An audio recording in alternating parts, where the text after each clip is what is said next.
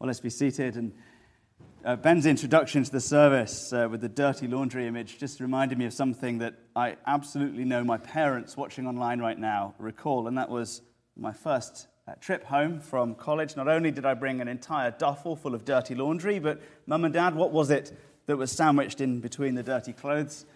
All my dirty crockery as well. I got them to do my plates as well as my laundry. And I'm really sorry. So we've reached the end of our series on what the gospel does.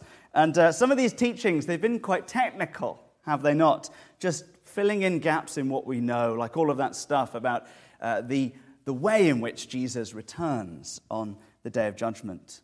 And some of the talks have been tender, just addressing any particular trouble we may be in if we're under pressure or struggling in some way. We've preached on those parts of the letter that bring hope, and any pastor will tell you that they line up to give talks like that. There's nothing quite like saying to someone who's suffering, "Are you in trouble? Well, let me tell you more about Jesus Christ. Let me give you hope, and let me show you what he's done for me." We love that kind of thing. And of course, some parts of this letter have been much, much more difficult to preach, which is why I made Ben and Ben do them instead. That's my privilege. But it's not a cynical ploy to sort of palm off the difficult bits of this letter, actually. The reason I did it was so that I can now talk to you about what it feels like to preach like that.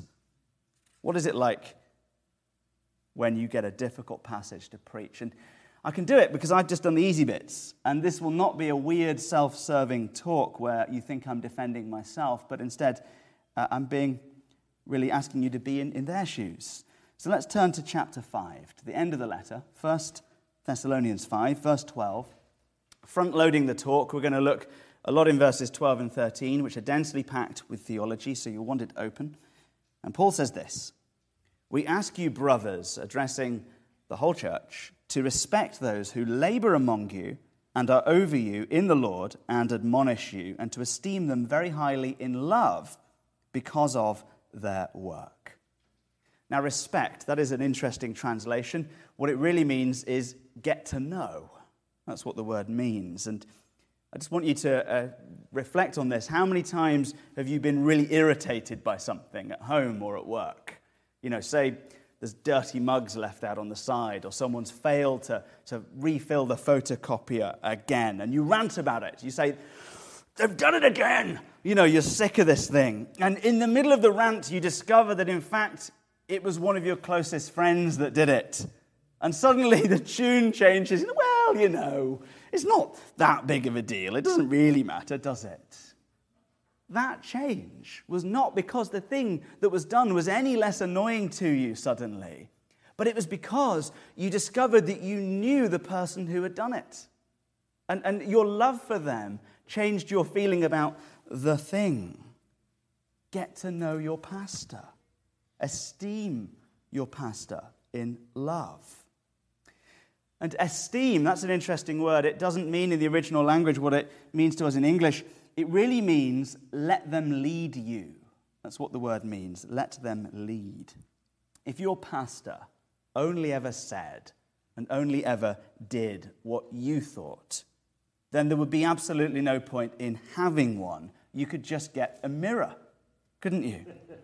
And if the gospel only ever said and only ever did what you thought, there'd be no point in having the gospel either. You could just get a diary, couldn't you?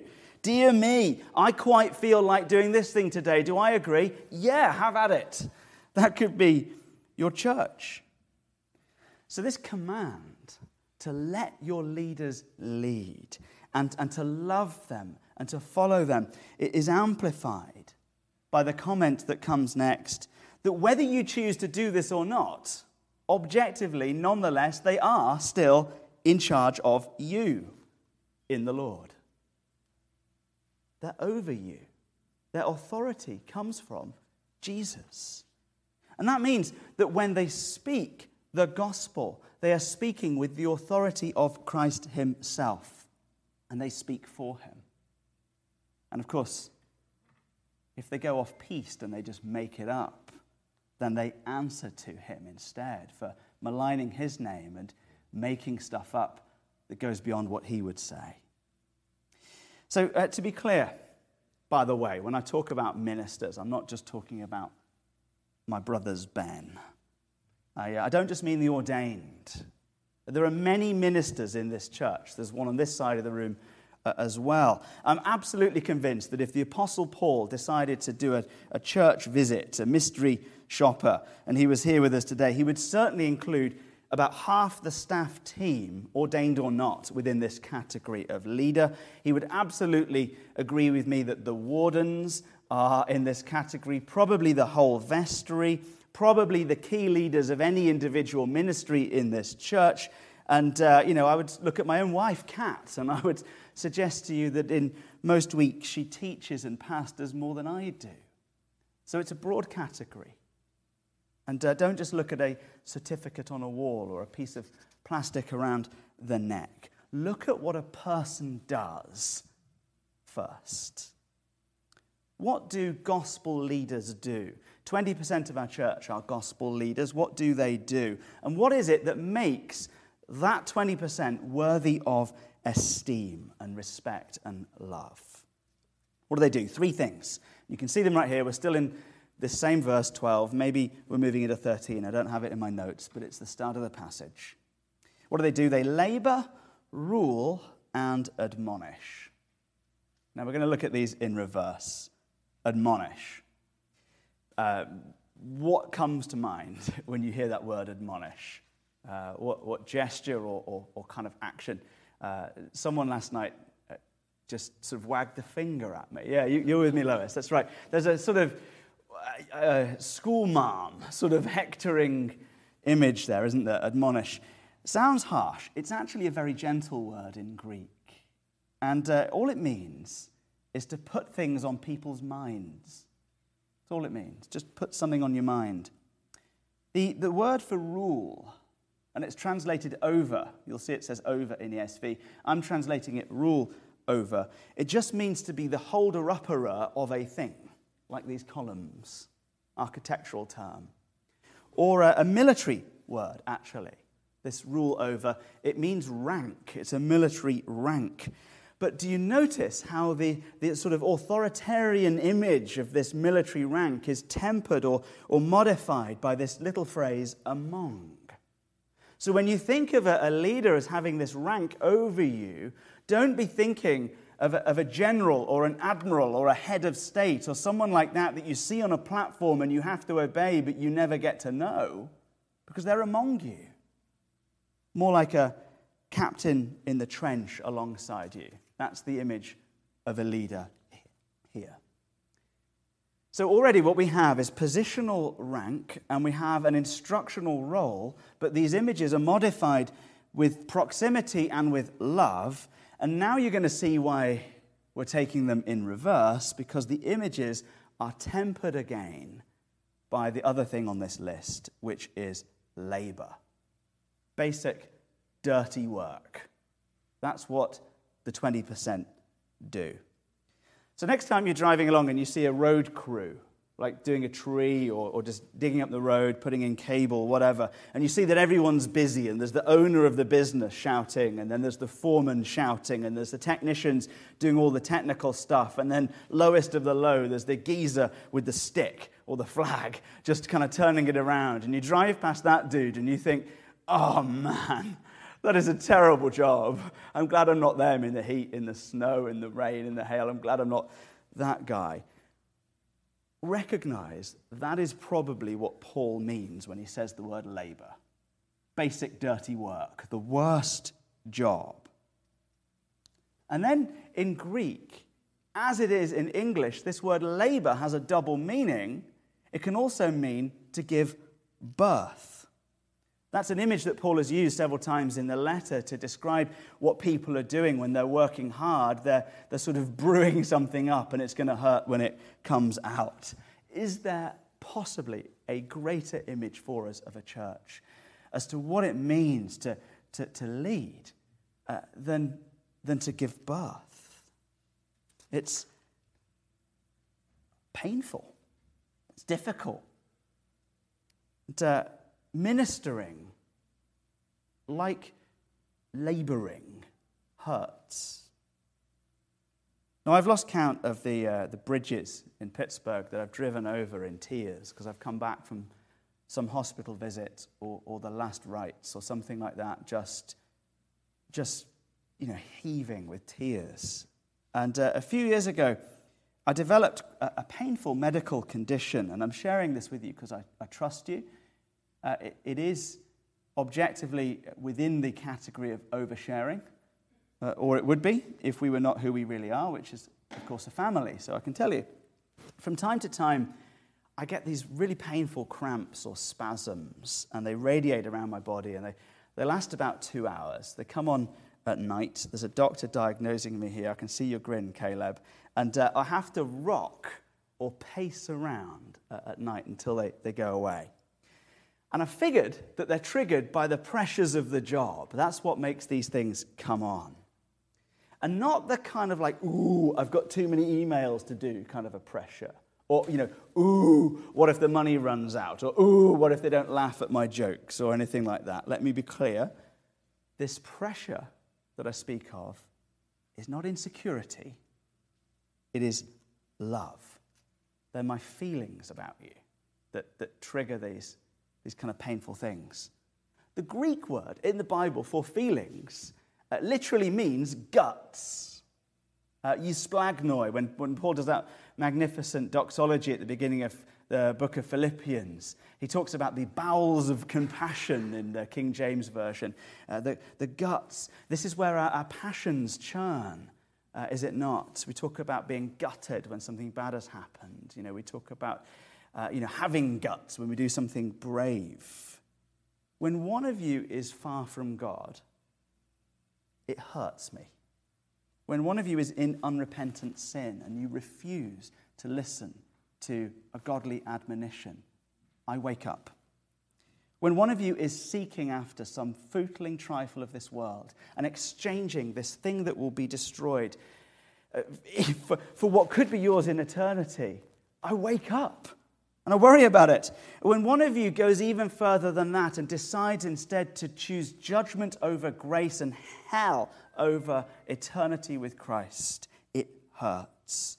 And if one of you is trapped in addiction or depressed or being bullied at work, I have to rock at night as I pray for you, and it wakes me up. I've never gestated a baby in my life. But there are some nights where I've wondered if there might be one in there. Just a little one, right? I know it's hard to give birth. Don't kill me. Maybe like a 1-pounder. But I do sometimes wonder what's going on. I'm not sharing this with you for sympathy, by the way. All right, I don't want you to start hiding things from me now. And go, oh no, I can't tell him about that because he'll do the weird gut thing. All right, don't do that. I actually think God might well have given me this thing for a reason, and that is to force me to need him, to force me to repent of thinking that my ministry is down to me. I think that's why it's there, because I'm praying when I get that thing. And if I didn't have that thing, you know what I'd be doing? I'd be asleep. So you want a leader who has a gut thing over you. And there's 20% of this church are leaders. You want leaders who do the gut thing or something like it. You don't have to do this specific weird condition, but you want someone that aches with love for you. Why do you want someone like that over you? Well, next Paul says, because this relationship that he's describing here of pastor to church, vestry member to church, eldership to church, staff team to church, head of ministry to church, head of women's group to women's group, is not merely about informing you, but about conforming you. It's not just about telling you things. It's about showing you things and calling you up into discipleship and more of the Spirit. Verse 13, be at peace among yourselves. You see how lateral this is. There's now a call to the whole body. He's already addressed the brothers and sisters, the whole church. There's a call to everybody to start changing. We all have a ministry. And in verse 14, he says, we urge you, brothers and sisters, admonish the idle. You. There's that same word, admonish. The very same word that he has told the leaders to do, the 20%, he's actually telling 100% to do. We all have an instructional role. This is why you need good leadership, because they're going to show you how to do it. We all have a teaching role. We all have the job of correcting one another. And I would say your job of correcting one another will be far more effective than mine. Because you can discount what I say. He's on the payroll. He's going to say it. He's the pastor. Well, here he goes again. When you admonish one another, that is powerful. That is far more effective than anything I can do. And when you do it, be warned. People don't like it. So he says this, encourage the faint-hearted. Help the weak, be patient with them all. 3 modifiers, 3 gentle modifiers to remind you that when you admonish, it's not a finger wagging, look how good I am, what's up with you? But it's very kind, very tender, very much alongside. Next, he amplifies what he modifies. He says in verse 15, see that no one repays evil for evil, but always seek to do good. So you admonish someone, they fight back. You love back. You have to be gentle, even if they're being rude.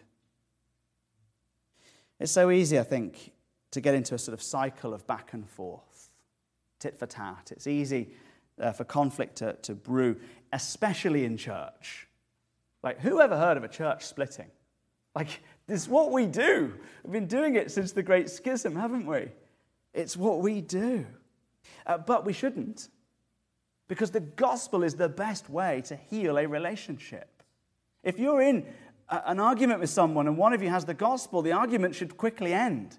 And if your relationship is fractured, the gospel will put it back together. It's what the gospel does. The gospel heals.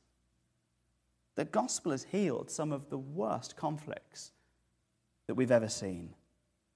In the 70s and the 80s in Liverpool, where I was born and when, the city of Liverpool was divided along sectarian lines, and many of the troubles in Northern Ireland had spilled over the Irish Sea into Liverpool. And football, soccer, was tainted by it. Liverpool and Everton were sort of sectarian teams. For some reason, I got the Catholic one. I don't know why, but I think they were better. But, we had this thing where there was violence at the games and fights in the stadium and fights in the street. There were no-go areas for people of different religions within the city. Streets were divided. Bombs went off. Lives were lost in Liverpool as Protestants and Catholics fought. And in the midst of this fratricide and this hate, God raised up 2 pastors, 2 leaders in his one church. And together, these 2 dudes, they worked for peace. Derek Warlock, the Roman Catholic archbishop. I mean, only the gospel can turn someone called Warlock into a bishop. But Derek Warlock and David Shepherd, the Anglican bishop of Liverpool, they met.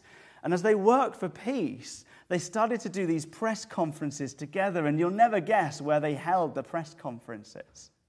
They held them behind a communion table. What a genius. There's like a microphone and then candles and stuff. All the stuff was still on the table. Like, how powerfully symbolic as these 2 leaders met for peace. And they didn't just do a few press conferences, because that ain't leadership. They hung out together. They were inseparable. These 2 guys became so inseparable that the locals got a nickname for them. They started to call them fish and chips, because they go together. You can't have fish without chips. It's horrible. And so they had a nickname. You know you're onto a winner when they're making jokes about you. It had landed, this gospel of peace. And today, their cathedrals are actually only a few hundred yards apart on the same street. And today, right now, you can go and you can see it, or just Google it. There's a statue that exists exactly halfway between those 2 great cathedrals, with each minister facing one another in peace. And the street that it's on, they call hope. That is what the gospel does. No one gets blown up anymore over religion in that town. It's what the gospel does. It breaks our hearts. It breaks our pride. Well, you did this thing and I'm cross with you. So I'm going to hold this over you and I'm going to get you back. Not if you've got the gospel. You can't do that. Jesus is not doing that for you. It just breaks that heart. It breaks that pride. It breaks your guts. It gives you hope. If you hurt, if you're the one who's been hurt, the gospel has the power to heal. I mean, how much bravery was there in laying down that hurt for the sake of peace? And what the gospel does is it turns everyone into ministers of some kind. It turns the 20% into the 100%. It's what the gospel does. And then, is it any wonder that Paul just barrages us now with a list of what the gospel does? I can only rush through them because it's sort of two sermons in one. But look with me just at what the gospel does. Verse 16, there's joy. It overwhelms you. Prayer, it does not cease. Verse 17, thanks. Verse 18, more and more of the Spirit. Do not quench him. Don't see the Holy Spirit starting to smolder and flicker into flame in your church and run up with a bucket of water and say, enough of that, thank you very much. Expect the Holy Spirit to manifest in power. Don't be afraid of the power of the Holy Spirit. Expect prophecy. Expect manifestations of the Holy Spirit in interpretive gifts. And if you feel like you're falling apart, if you feel like you're falling short when compared to any of the exhortations in these talks, if you feel unholy, if you feel not good enough compared to other people in this church, there is hope.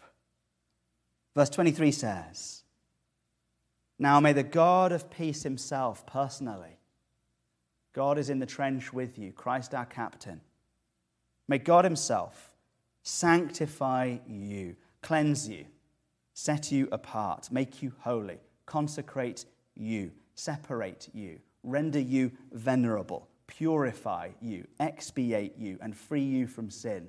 Most Greek words have 3 definitions. This one gets about 100. It's a big word.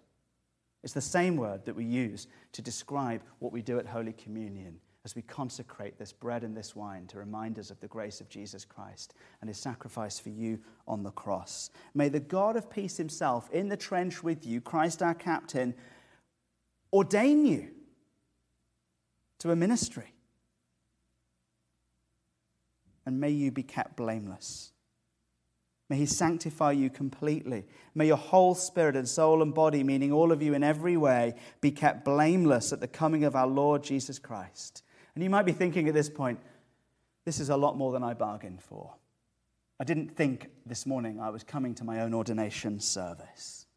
You might be thinking, this is ridiculous. You can't expect me to live up to this. You can't expect me to be suitable for being a leader in the church. You might be thinking I'm not suitable for ministry, and I'm certainly not suitable for the day of judgment. If Christ returns now, I'm on the bubble. No one is suitable. I'm not. Ask Catherine. It's ridiculous that I'm a minister of the gospel. I'm the chief sinner. Except for the power of the gospel. Except for the beautiful power of the gospel. It's what the gospel does, is he renders us worthy. And it's not us. Never us. Verse 24 says, he who calls you is faithful. I'm faithless. That's what I bring to this party. Faithlessness, pretty good spreadsheets, and a few mediocre jokes, and that's all I got. But he will surely do it. How does he do it? Tell us one more time, Paul. Just tell us that one again, that story again, verse 28, by grace. The gospel is grace. The gospel is the work of Christ on the cross for you.